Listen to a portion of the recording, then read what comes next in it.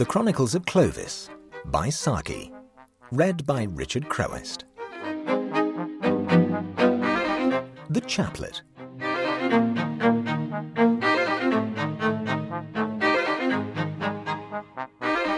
A strange stillness hung over the restaurant.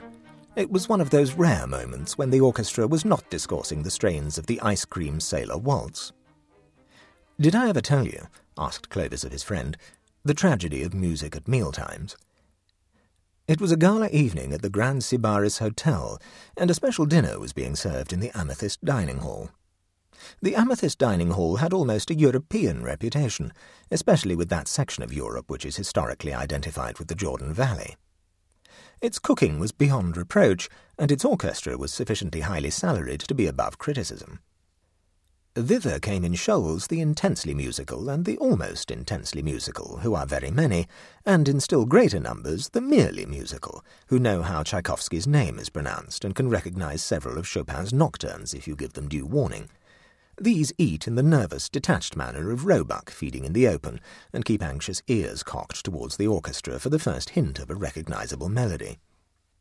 "Ah, yes, Pagliacci," they murmur, as the opening strains follow hot upon the soup, and if no contradiction is forthcoming from any better-informed quarter, they break forth into subdued humming by way of supplementing the efforts of the musicians. Sometimes the melody starts on level terms with the soup, in which case the banqueters contrive somehow to hum between the spoonfuls. The facial expression of enthusiasts who are punctuating Potage Saint-Germain with Pagliacci is not beautiful, but it should be seen by those who are bent on observing all sides of life. One cannot discount the unpleasant things of this world merely by looking the other way. In addition to the aforementioned types, the restaurant was patronized by a fair sprinkling of the absolutely non-musical. Their presence in the dining hall could only be explained on the supposition that they had come there to dine. The earlier stages of the dinner had worn off. The wine lists had been consulted, by some with the blank embarrassment of a schoolboy suddenly called on to locate a minor prophet in the tangled hinterland of the Old Testament, by others with the severe scrutiny which suggests that they have visited most of the higher-priced wines in their own homes and probed their family weaknesses. The diners who chose their wine in the latter fashion always gave their orders in a penetrating voice, with a plentiful garnishing of stage directions. By insisting on having your bottle pointing to the north when the cork is being drawn, and calling the waiter Max, you may induce an impression on your guests which hours of laboured boasting might be powerless to achieve. For this purpose, however, the guests must be chosen as carefully as the wine. Standing aside from the revellers in the shadow of a massive pillar was an interested spectator who was assuredly of the feast and yet not in it. Monsieur Aristide Socor was the chef of the Grand Sybaris Hotel, and if he had an equal in his profession, he had never acknowledged the fact. In his own domain he was a potentate, hedged around with the cold brutality that genius expects rather than excuses in her children. He never forgave, and those who served him were careful that there should be little to forgive. In the outer world, the world which devoured his creations, he was an influence. How profound or how shallow an influence he never attempted to guess. It is the penalty and the safeguard of genius that it computes itself by troy weight in a world that measures by vulgar hundredweights. Once in a way, the great man would be seized with a desire to watch the effect of his master efforts, just as the guiding brain of Krups might wish at a supreme moment to intrude into the firing line of an artillery duel. And such an occasion was the present. For the first time in the history of the Grand Sybaris Hotel, he was presenting to its guests the dish which he had brought to that pitch of perfection which almost amounts to scandal. Caneton à la mode d'Amblève. In thin gilt lettering on the creamy white of the menu, how little those words conveyed to the bulk of the imperfectly educated diners. And yet how much specialized effort had been lavished, how much carefully treasured lore had been ungarnered before those 6 words could be written. In the department of de Sèvres, ducklings had lived peculiar and beautiful lives, and died in the odour of satiety to furnish the main theme of the dish. Champignons, which even a purist for Saxon English would have hesitated to address as mushrooms, had contributed their languorous, atrophied bodies to the garnishing, and a sauce devised in the twilight reign of the 15th Louis had been summoned back from the imperishable past to take its part in the wonderful confection. Thus far had human effort laboured to achieve the desired result. The rest had been left to human genius, the genius of Aristide Saucourt.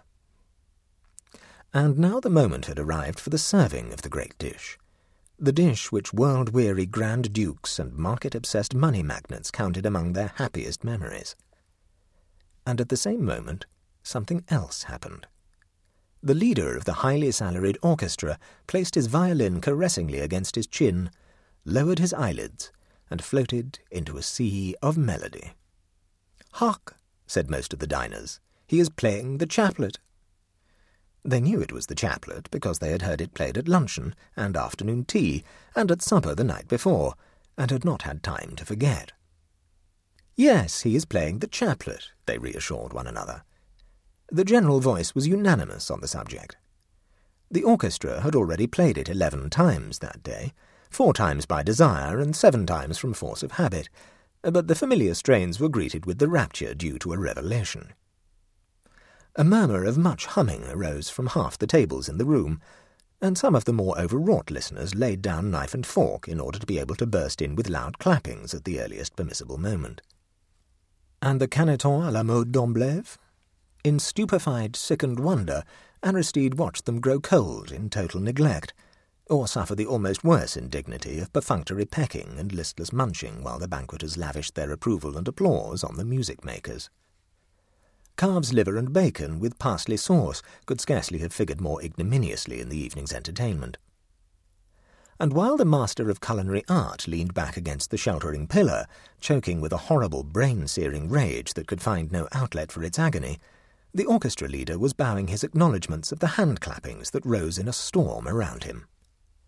Turning to his colleagues, he nodded the signal for an encore. But before the violin had been lifted anew into position, there came from the shadow of the pillar an explosive negative. "No! No! You do not play that again!" The musician turned in furious astonishment.